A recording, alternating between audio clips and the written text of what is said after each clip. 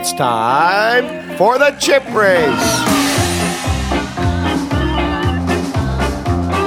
Hello and welcome to the Chip Race, Ireland's weekly poker podcast. I'm your host David Lappin alongside Darrow Carney, and tonight we have an exclusive interview with Paddy Power Poker Irish Open runner-up Kevin Killeen. Nick Newport joins us in the studio to discuss 3 books from 3 poker paradigms, and Willie Elliott talks to Scottish superstar Ludovich Gellich. But first, the entire poker world is buzzing right now about a hand that took place on the Irish Open final table Monday last.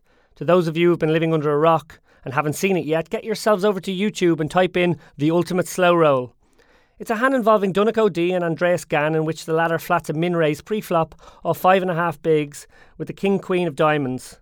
He flops the nuts, checks, gets put all in, inexplicably tanks for 1 minute and 10 seconds, eventually calls, gestures for Donnacha to show his hand first, sees that Donnacha has top and bottom pair, and then finally rolls over the stone-cold nuts.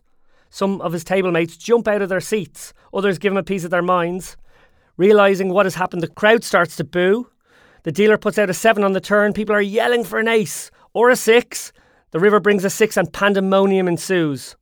I had the huge pleasure of working for Paddy Power all weekend as their poker analyst for the event, and I must admit I was in shock that someone would do such a thing on the final table of such a prestigious event, as was my co-commentator Emmett Kennedy.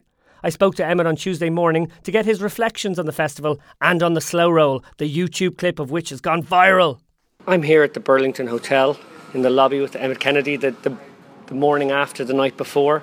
It was a late night for us both last night, Emmett. Yeah, we're still side by side after the commentary action. We can't get enough of each other's company after the weekend. Pleasure to commentate with you. Really exciting weekend. Some fabulous hands, some fabulous action, and a great final table. What was the highlight of the weekend for you? To be honest about it, being here and just getting to commentate on it was the overall highlight, I think.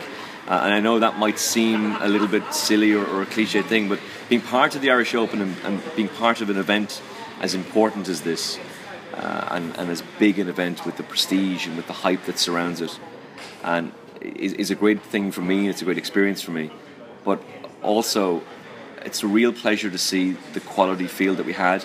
The numbers could have been better. There's no way of getting away from that. But Paddy Power were delighted to have the strength and depth that they had, and for me as a commentator to be alongside you and to get to commentate on such incredibly talented players is just a real buzz. So that's the highlight for me. Yeah, we had some incredible moments. We had an amazing play from obviously our winner Yannis Triantafylakis from Greece, beating Kevin Killeen heads up. We were obviously rooting for Kevin. It was pretty clear in the commentary box we were rooting for all the Irish guys. We make no apologies for being biased there, by the way. Yeah, exactly. But of course, one of the big talking points, and Donnacha O'Dea made the final table, but he was involved in maybe the hand everyone's talking about, the hand that's gone viral. This is sensational. Daniel Negreanu has tweeted about it. He's got such a huge presence online. Card players put it up. Paddy Power Poker have tweeted about it and put it up on their Facebook page. There's 100,000 hits already. It's remarkable. It just is remarkable. And in a way, it's good that it happened because it just generates even more activity about the Irish Open. But it was surreal. I have never seen anything like it. I've been commentating on the Irish Open since 2009. I've commentated on the Winter Festival, Full Tilt Poker Galway Festival, Late Night Stars of Poker TV show. I have never, ever seen anything like that hand. No, like slow rolling, it's not the done thing. Obviously, maybe in a fun game with your mates, you might, take the piss, have a bit of fun with somebody, let them sweat and then turn over the nuts. But like at the final table of the Irish Open, what was Andreas thinking? Well, this is the thing. Like Andrew Grimison was saying to me, "Hey, I'm the connoisseur of slow rolls. I kind of love this stuff." Oh yeah, there were guys who wanted to buy him a pint. Yeah, but at the same time, Grimo was also saying, that's not acceptable at the final table. Like, no. Look, we can have a bit of a skit and laugh. If you did that to John O'Shea in a cash game, you'd be going, ha ha ha, isn't that hilarious? This is the final table of the Irish Open, the oldest and most prestigious poker tournament in Europe. You don't do it. And look, I've listened to the excuses. Fergal Nealon was trying to do his Kofi Annan peacekeeping business. And fair play to Fergal. I admire the fact that he's trying to do that, because Fergal wants to see the good in everybody. He really does. I have seen excuses from people where they say, oh, maybe he's thinking about his tournament life and the fact that Donnacha could have two pair, which of course he does, and maybe he's afraid of Donnacha making a full house. Come off the stage. You'd never play aces if you were thinking like that. You can't fear every single hand in poker. I've heard people say that he didn't understand the ethics of the game. Nonsense. He's played the Irish Open before. He's on a final table. He knows exactly what he's doing. What's happened afterwards is he's had the crowd boo him. He said every single player on that table destroy him, particularly Kevin Killeen. I shook Kevin Kelleen's hand afterwards. I said, Kevin, great play against Donncha when Donncha had the ace-jack. Admire that play. I admire you even more for how you handled the situation with the slow roll. It was appalling. Michael Wang's reaction when he sees what's happened. Well, people were jumping out of their seats. There is no excuse for it. It was shameful. It has no place at the Irish Open. And thank God for that 6. Yeah, that 6, wow, the place exploded. It was pandemonium. Sensational scenes. It was just electric. Yeah, if anyone out there hasn't seen it yet, check it out on YouTube. I think you just have to put the word slow roll in and it's like the first thing that'll come up. Yeah. I will say this to defend him to a certain extent. No, I'll never defend him. Sorry, I take that back. I'm not defending him. But he did apologise. He tried. You might have noticed on the live stream coverage, he tried to shake Donncha's hand. Donncha was having none of it. He went back up to him afterwards and did shake his hand and apologised. I will say that for him. But it's a lesson learned. And I'll tell you one thing, it'll follow him for the rest of his life. I can't imagine there'll be too many other people wanting to slow roll in final tables from now on. Well, Emmett Kennedy, thank you so much. YouTube superstar, I'm imagining right now as we speak. Both of us, for that matter, and Fergal. But before you go, you're not a rival podcast, you're a friendly podcast. You have the Final Furlong. Yeah, the Final Furlong podcast, which is now fantastic, which is great for us. We're now in a tie-up with At The Races, the horse racing channel. It's a fantastic channel as well. It's great exposure for us. I'm joined by Noel Hayes, one of the shrewdest men in the business, Kevin Blake, fantastic writer and presenter in his own right, and the jockey Robbie McNamara, who is not only an incredibly informative man when it comes to racing, but he's also great crack and great banter. And similar to yourselves, we want to give as much information to our listeners as we can, while also having a bit of a laugh too. So like you, we're on iTunes and we're on SoundCloud, and we'll see you in the iTunes charts. Darry, you've just heard Emmett's comments there. You were also in the room while it was taking place. You were in the process of chopping the Irish Open mini on a nearby table. What did you make of the hand at the time, and do you feel the same way now that the dust has settled a little bit? Yeah, I think we were actually I guess we were on a break from our tournament, because I know I was around front watching the hand as it happened, and it was a very, very feverish atmosphere there. People did get wound up when they saw what looked like a very, very bad breach of etiquette, a blatant slow roll, particularly to somebody like Donncha, and pretty much the entire rail were shouting for an ace or a 6. So when the ace or 6 came, it was widely celebrated. Everybody was jumping up, pumping the air. Yeah, people on the table were out of their seats. They'd all given them a piece of their mind, and now that the 6 comes, he was almost in shock. I remember Nick O'Hara came out and kind of shook his hand. It was almost like he didn't know he'd been eliminated. He sort of walks away. Nobody's even like making eye contact with him. It's like, out you go, boy. Yeah, I saw him come off the side. I think Nick did a really good job kind of getting him away from the crowd very quickly, because given the atmosphere that was in there, it was possible, certainly, that something unpleasant could have happened. But Nick just basically took him and pulled him straight over to the payouts. Yeah, and our good friend Fergal Nealon was also in the commentary box at the time. He was alongside me and Emmett, and he has come out stating that on reflection, looking at the videos, he believes that his reactions were a little bit over the top. What do you think of the reaction of the commentators and how it added to maybe that cauldron that had been created? Yeah, I would agree that they were over the top on reflection. At the time, though, I completely understand them. I mean, everybody in the room was very much caught up in the moment, and that extended into the commentary box.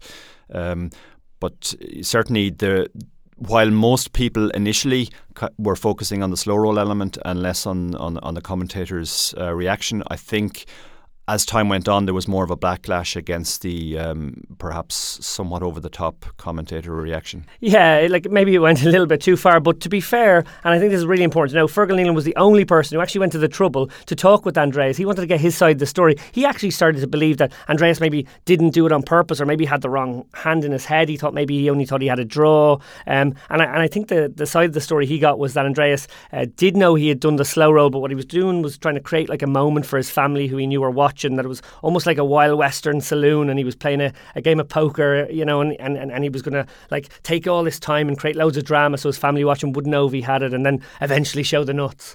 Yeah, I read Fergal's long and very excellent post on Irish Poker Boards on his interaction with Andreas, and I think Andreas's best friend Tilo afterwards. And I was actually watching Tilo on the rail as the slow roll hand went down, and he seemed disgusted by what Andreas had done.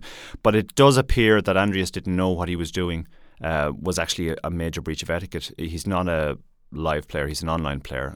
Online people don't tend to focus so much on slow rolls, because you could be playing 20 hands, and by the time you even notice that you have a decision on that hand, you might be effectively slow rolling a guy. Yeah, well, for better or worse, it's become a viral sensation. Check it out on YouTube. It's probably the most downloaded clip, I would say, to do with poker for the last 6 months. Really interesting. There are two sides to that story. We don't like to see a slow roll, though. No, especially on the dawn. Poker paradigms. From Texas road gamblers to maths nerds using artificial intelligence, it's fair to say that poker has gone through numerous phases, culminating in the state of the game today. Dara, put poker in a historical context for our listeners. Yeah, I guess when we talk about poker these days, we talk primarily about Texas Hold'em, which has been around for a while, but really only got popularised in the 60s and 70s. Started in Texas, as the name implies, and then spread to Vegas, mainly through Benny Binion's arrival there. Probably the first big leap forward was made when three of the Texas road gamblers, as they were called, Doyle Brunson, Sailor Roberts and Amarillo Slim, were pooling ideas and bankroll for a while as they went around different home games in Texas. And they basically developed a new style of play which exploited the way most people played Texas Hold'em back at the time, which was very, very tight and very, very passive. So they started playing suited connectors, started playing a much wider range of hands, putting aggression on people, using overbets, using a very aggressive strategy. And that was very successful for them. And Doyle ended up writing Super System, which is probably the first great poker strategy book. And he wrote the structure of that book is it's divided up into, I think, 10 different games, which were popular at the time. At that stage, Hold'em was probably the most popular, but not as predominant as it is today. Doyle wrote the section on Hold'em himself and basically gave away all the secrets. And suddenly people started playing, small pairs to set mine, suited connectors. And that was basically the first leap forward. Yeah, with that in mind now, we're also joined by Irish Pro and Winter Festival champion Nick Newport, who's taken a break from crushing those Norwegian cash games to talk about 3 books. The first one, which Dara's mentioned, Brunson's Super System, but also the Lee Nelson series of Kill Phil, Kill Everyone and The Razor's Edge, and later on the Book of Mormon by the undisputed king of online, Chris Moorman. Nick, you obviously were massively influenced by the mathematical approach taken by Lee Nelson in that trilogy. What were the biggest leaps you saw in the game? Certainly the biggest leap I saw was certainly the introduction, my introduction to the Nash equilibrium charts. Before I would have seen these charts, I would have assumed when I was kind of sub 20 big blinds that I would shove certain types of hands when I was at a certain big blind level. Say if I had 15 big blinds or 16 big blinds, I'd kind of have in my own mind what hands I would shove in certain situations. Dara, I know you from first principles designed your own charts maybe 5 or 6 years ago when you recognised in your own game that maybe a leak was in that turbo or format or in that short stacked format that the turbo structures often put you in. There's one sentence in Dan Harrington's book which I used basically as the inspiration to go off and develop my own charts, which was that if you know the hands that are likely to call you in a certain situation and you know your stack and you know what chance you have of winning against that range of hands with the hand that you have, you can actually work out whether a shove is profitable or not. And I basically did that from first principles, as you said, using spreadsheets. And when you got to see those charts in the Kill Everyone book, did you have that kind of moment of like, oh my God, someone's just done what I did? Yeah, it was a pretty sad moment actually, because now suddenly all the information was out there, and certainly wasn't the only person in the world who'd done that kind of work. There were quite a few others, but basically for a couple of years we had an edge in that we knew exactly the right hands to shove from different spots. And now basically it was just an appendix in the back of a book. It's so commonplace these days that you'll sit in a live casino venue with maybe an older gentleman across from you, and he starts talking about Nash equilibrium, or was that the right Nash shove? And you're thinking, oh my God, everyone does really know. Like, the game has even moved beyond the point at which guys had learned how to do the Nash shoves. And then I guess the next step, and it was even there in the Lee Nelson series, that when we get into the book that was, I guess the focal point was Elke, the Razor's Edge. It was all about when to diverge and when to kind of get engrossed in the metagame of that day. Yeah, that's right. I mean, Nash equilibrium as a concept is there. It's a kind of a catch-all solution. You can play it against anybody and you can't be exploited. But there are situations where it's much more profitable to change from that strategy to another strategy. For example, if somebody's playing tight, then you can shove wider because they're not going to call you very often. So a lot of this, let's say the skill or edge in poker at this stage is recognising those situations when you should diverge and how much you should diverge. And Nick, the next step in this sort of evolution of the game was, and it's only a very recent step, we had the Book of Mormon by Chris Moorman, came out last year. I know it's already selling a lot of copies. What is Chris doing to sort of push that even further, push that envelope even further again? Well, basically the format of the book was that his co-writer on the book, whose name was Byron Jacobs, he's kind of like a mid to kind of low stakes level kind of tournament grinder, and he brought hands to Chris, and he kind of wrote his own notes on how he played certain hands and on his thought process through these hands, and then Chris came in with his notes on the hand, and then they kind of had a conclusion. And what you would see in the difference in thinking between a mid-stakes grinder and someone who at Moorman's level, who obviously would be considered one of the kind of the great minds or the best players of the last 10 years. What did you pick up from seeing in that book? Oh, he's doing that, something different that I'm not doing. Literally the first hand I read, it was kind of almost a small eureka moment for me. I believe in the first hand, Byron has ace-jack, deep pre-antes, and he peels out with a small blind to kind of a mid-position open, and it comes king-jack 4, and Byron's kind of strategy for this hand or thought process was try and call one bet and try get the hand to showdown or improve his hand and then get value, whereas Moorman countered with the idea that it's a good spot to turn his hand into a bluff, because on this dry board our opponent has such a weak range that we could rep a strong range that we could apply a lot of pressure to the weaker parts of our opponent's range. And this was the moment where I was thinking along the same lines as Byron, where I would try to get this hand to showdown in this spot, where I wouldn't really consider that I have a hand that I could easily turn into a bluff, because I do block a lot of, in this situation you would block a lot of hands that our opponent can have for value. Yeah, the other thing that was interesting about the hand, if I'm remembering it correctly, is that Moorman even questioned the call pre-flop. Correct, that's very correct. Yeah. He basically said ace-jack out of position, even to a mid-position earlier in the tournament, is not a very profitable situation. You're going to find yourself in a lot of tricky spots. Exactly, just like the one that he found himself in. Yeah, and I think that's certainly something a lot of mid-stakes regs are guilty of. They look at a hand like ace-jack and go, well, I'm probably ahead of the guy's range, so I need to play the hand, rather than thinking, is it actually profitable, and if I do play it, how do I play it profitably? And the reality being in that situation that with a hand like ace-jack out of position, the burden is on you to connect so that you can continue in the hand. So as Moorman said, if he's going to continue in the hand by calling, he has to start bluffing sometimes, or at least having a decent bluffing frequency. And even in this case, he has connected and he's still not clear. In fact, he ends up doing the not worst line, which is he calls one bet and then folds the turn, I think. So he basically loses money even though he has connected, which pretty much makes the pre-flop call even worse. Well, look, I think the thing to take from this is that poker is in a constant state of flux. Game is always changing, and what these books tried, and in the case of Moorman's book, tried to do is give players a sense of what strategies they need to adopt to exploit the tendencies of the previous generation. And the weird thing for us poker players is a generation is probably only 3 years. If even. It's time for Dara Davey with the news. Thanks, Dave. The news this week was obviously dominated by the Paddy Power Poker Irish Open, which is conducted in the Doubletree by Hilton Hotel. 321 entrants either qualified online or put up the €3,500 entry fee, creating a prize pool of just over €1 million. The field was completely stacked with top Irish and international pros, several of which made deep runs. Despite making the money, Peter Murphy, Tim Davey, Phil Huxley, Keith Hawkins, Ronan Gilligan, Fergal Nealon, Simon Deadman, Steve O'Dwyer and Chris Dowling all just fell short at the prestigious final table. The last table assembled, and Tom Kitt was the unfortunate unofficial final table bubble boy, picking up €20,500 for his 9th place finish. After Andreas Gann and Bad Dahl fell in 8th and 7th places, 4 Irish players remained. Fergal Cawley fell in 6th place and was followed by Irish poker legend Donncha O'Dea in 5th place. Kevin Killeen proceeded to knock out Declan Connolly on amazingly his 3rd Irish Open final table in 6 years for 80k, swiftly followed by American pro Michael Wang, and we were left heads up.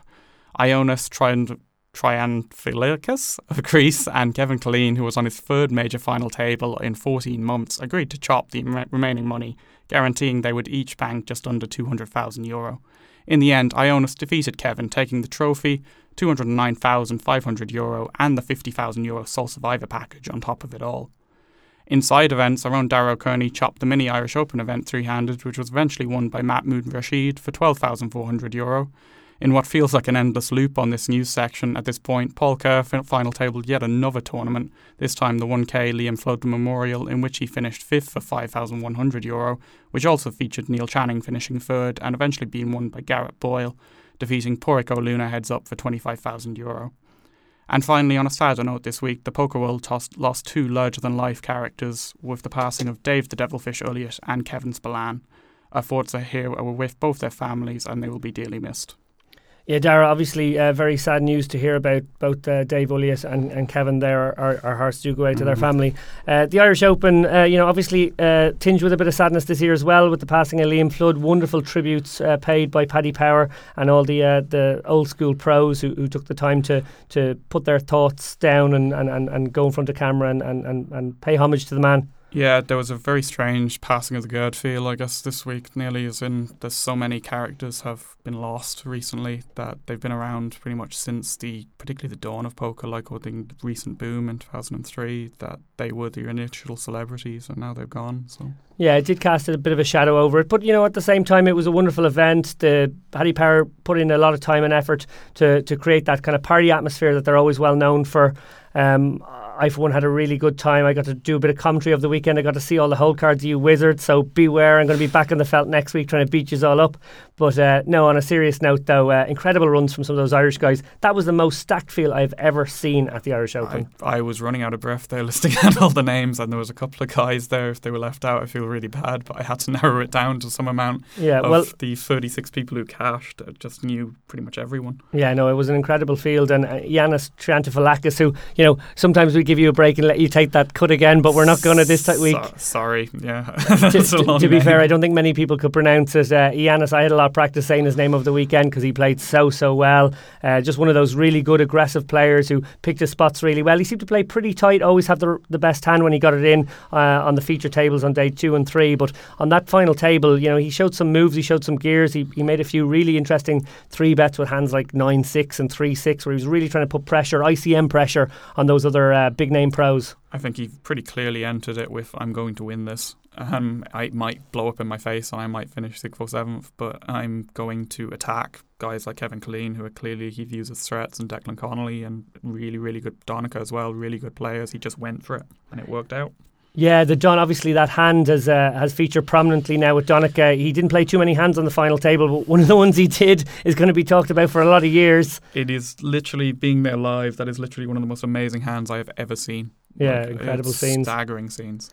Yeah, and you were dead right to give credit to Declan Connolly there. That's, one of the really, really awesome achievements. This is 6 years of big fields.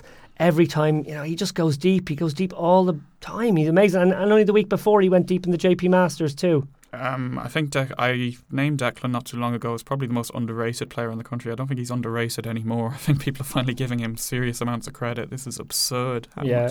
You're completely right. And obviously, Darragh Kearney, great result. I'm sure he's listening from outside the booth here. His ears are burning. Amazing result there. He rocked a short stack the whole way through that final table. He came back with 3 bigs on day 2, which most people I don't think would even show up for. Somehow not that man. Spun it in staggering fashion. And I think Darragh got €10,000 in the end. So pretty amazing result. Phenomenal results, and really did cap off a fabulous festival. Our own Kevin Killeen, who we'll be talking to later on, he's a machine.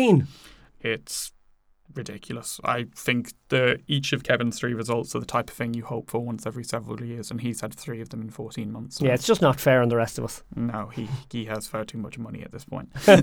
Well, listen, thank you very much, Dara Davey, for the new segment. Thank you. Chip Race would love to hear from you. Get in touch via Twitter at The Chip Race and find us on Facebook. Last week, our good friend Willie Elliott charmed his way into an interview with a man who has won a UK IPT and the Super Tuesday. I'm grabbing a quick chat with Ludovich Gellich, Agro Ludo Boss. I first meet you I think it's about 2013, and that's the year that you cement your reputation and have your start to have the massive scores. Talk me through that year. Oh, that was a fun year. That's for sure. I think I went to Edinburgh to play like this. I think it was the Summer Sizzler, and my game was quite good. There were special kind of tournaments with like £100 games, £200 games. You were getting like 3-4k up top. So this was one of these kind of games in Edinburgh, and it was a 150 Summer Sizzler. And I just went through with a few friends. I was feeling good, and my game was good, and I ended up winning it. At the time, I was backed. I think I was just deciding to have a go at it. I said to myself, I'm going to have a good go at this live. And I got a deal with a couple of Scottish lads.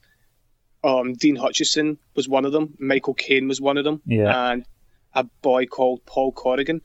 I won this tournament, and obviously I wasn't in much makeup at the time, so like I get some money on my own pocket. Then we decide to go to Marbella straight away. I think it was near enough right after it. I was planning on going there because we were allowed to play up to 1Ks Right. on the deal that we had. Marbella was a fucking sorry for saying, but Marbella was a great time. Like, No, I remember it. I remember it very well. oh, it was amazing. Like, not just for the poker, obviously, but like the nights out were phenomenal.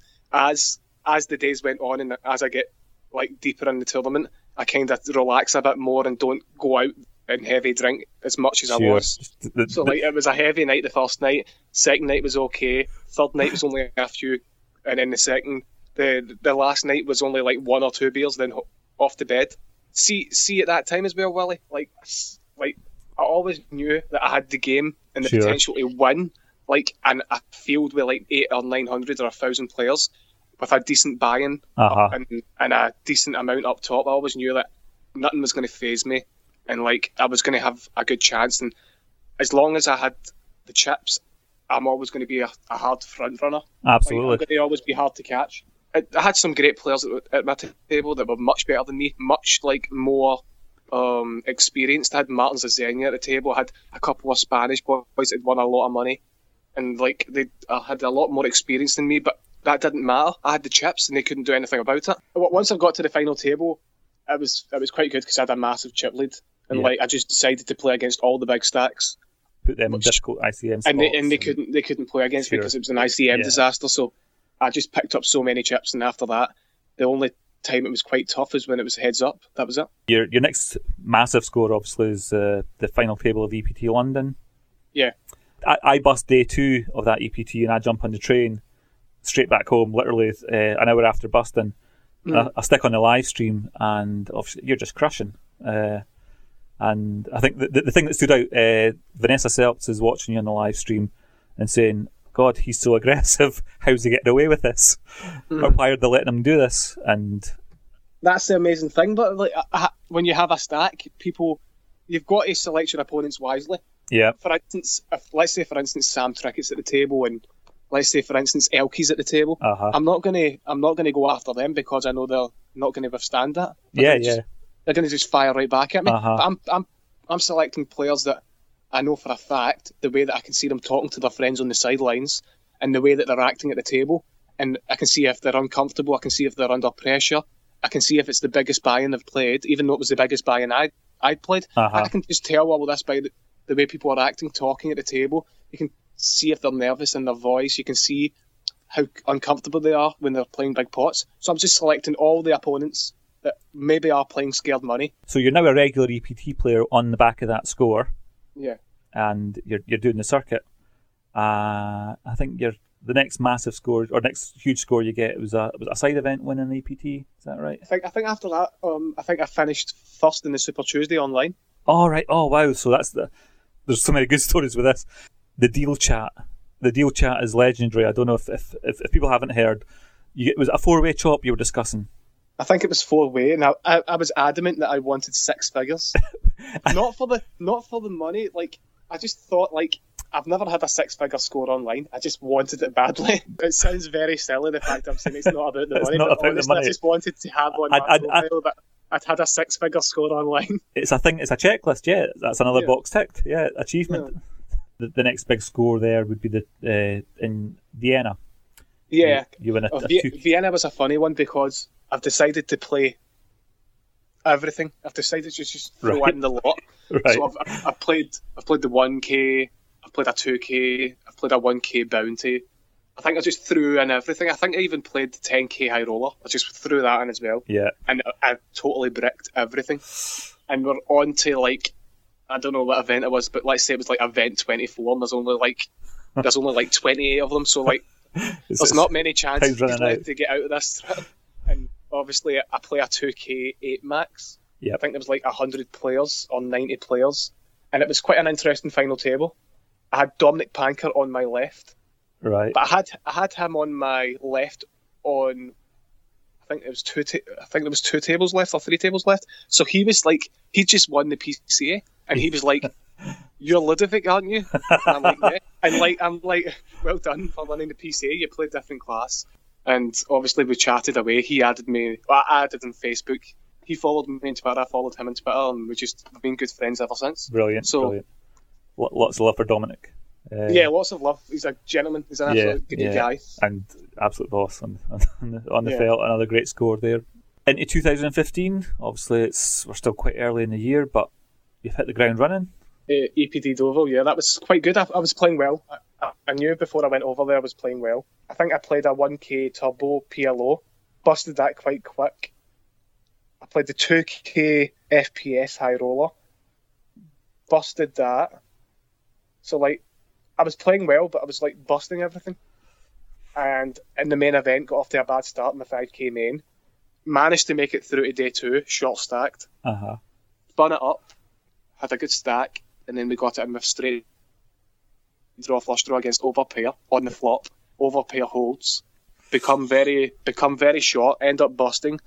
Then we play a 2k side event and we come second.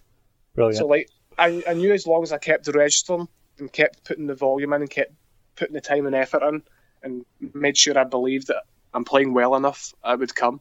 Well, there you heard it, ladies and gentlemen. Ludovich Gellich talking to Willie Elliott, insisting that key ingredients to his success are time, effort and belief. Darrow Kearney, I know you're a sick man for the long days and the volume, so that's the time and effort covered. How important to you is belief when it comes to poker?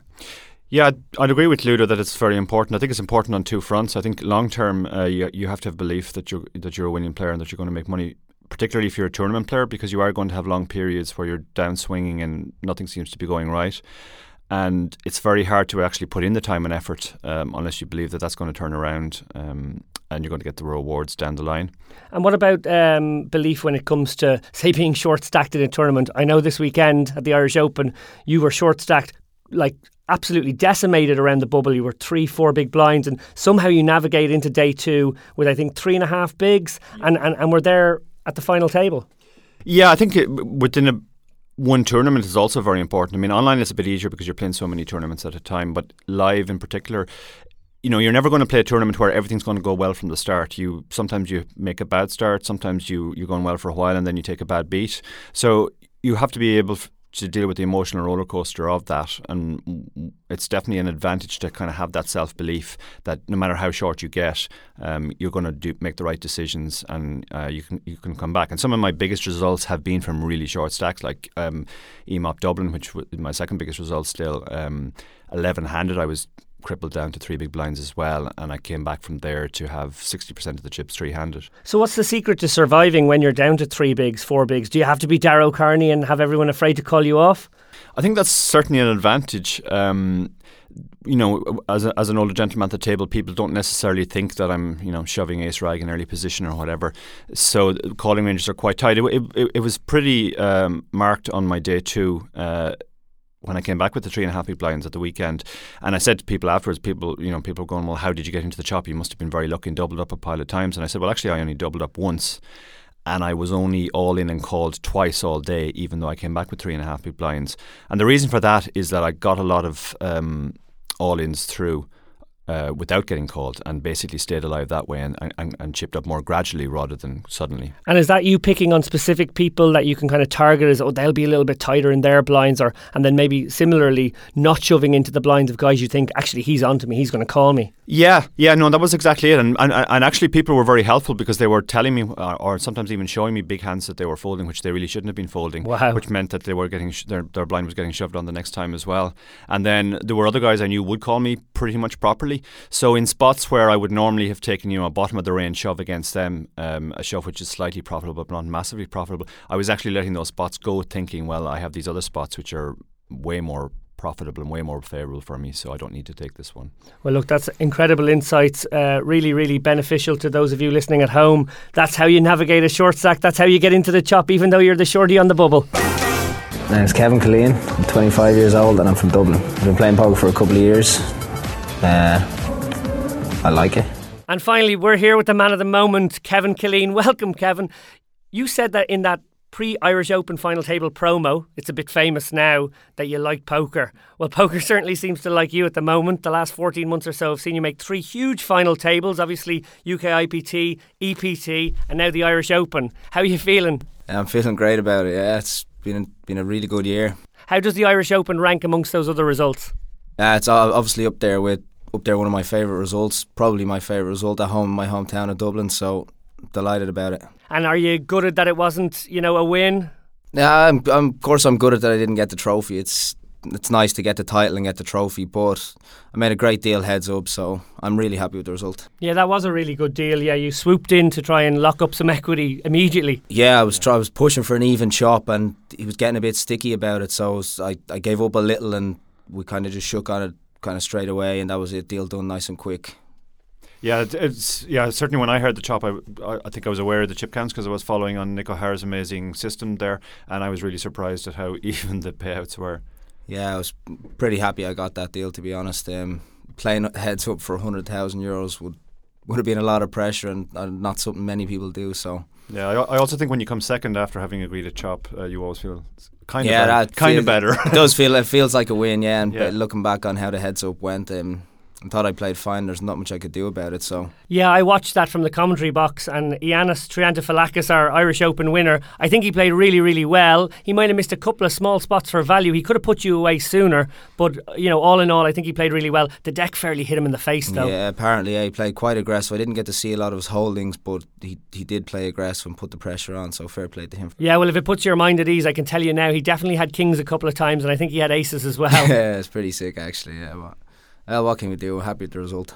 And give us a sense of that journey through the day one, day two. Obviously, day one's a bit more of a feeling out time. You're just trying to maybe double your stack, or just maybe take it as it comes. Yeah, well, I came into the tournament full of confidence. I knew the field was going to be okay, but I got good table draws. So I was lucky enough to have some good table draws, and I seemed to chip up well. And when I did eventually hit my big hands, when I did get the ace king and the queens, they lost, but I still had chips from chipping up. So it was smooth sailing, then losing a bit. Smooth sailing, then losing a bit. Yeah, well, I think in any tournament it's never going to go well right from start to finish. So you have to be able to take the swings. Yeah, it was quite up and down, and it was quite a swingy couple of days. Now even day 2 and day 3 was still swingy, but. Yeah, you never seem to let that stuff phase you. You all seem really, really calm at the table. But I remember when you final table DPT London, Nick O'Hara actually came to us the night before and said that you'd started in his games, small pub games, I guess he ran, and that he said you were also really very good, very aggressive player, but he thought you went on tilt very easily. Yeah, that was back in the day out in Rush, the town close to where I live. Tilty Kevin Killeen, I can just imagine. I mean, that was 18 years old. I'd just gotten into the game. I had a bit of an ego, of course, back then. People do when they're 18 years old. Oh, just then, yeah? Oh, just then. You don't have an ego anymore. Oh, yeah. Fuck you guys. Yeah. But like I said, we never really saw that side of you. So, did you just grow out of it, or is it something you had to work on? It's something I learned, and something players around me and friends around me when I got into poker have taught me that tilting is no good, and moaning about bad beats is no good. That's something you can't control.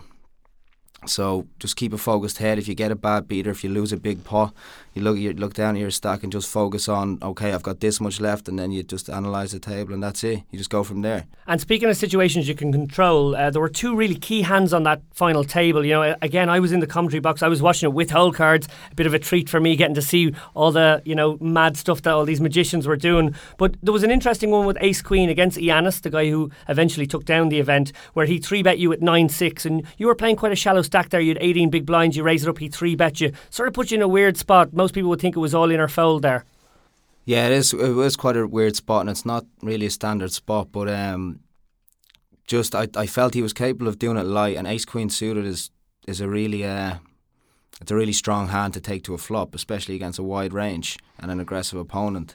Also, the fact that there was 3 shorter stacks than me, I wasn't comfortable getting the Ace Queen in. When I jam hit there, he's only going to have a better hand. So I decided to take my strong hand to the flop and see how it goes. Yeah, it showed real creativity, I thought, with you. We talked about it with Fergal and with Emmett on commentary at the time. This was obviously like a high level, above the rim type of line to take. Most guys would just make their decision, make life easy for themselves. You're not afraid of letting cards fall. Oh no, I'm not afraid to take it to a flop. The other big hand that you were involved in on the final table that got a lot of attention on Twitter was your King-Queen hand against Donica's Ace-Jack. What were you thinking in that hand when you raised the flop? Yeah, that was another non-standard play by me. I felt that Donica was capable of like check raising for information, and not many players do it, but Donnacha's more old school, so he definitely has that in his arsenal to check raise a Jack 10 or a 9-10 there, just to feel it out and see where he's at.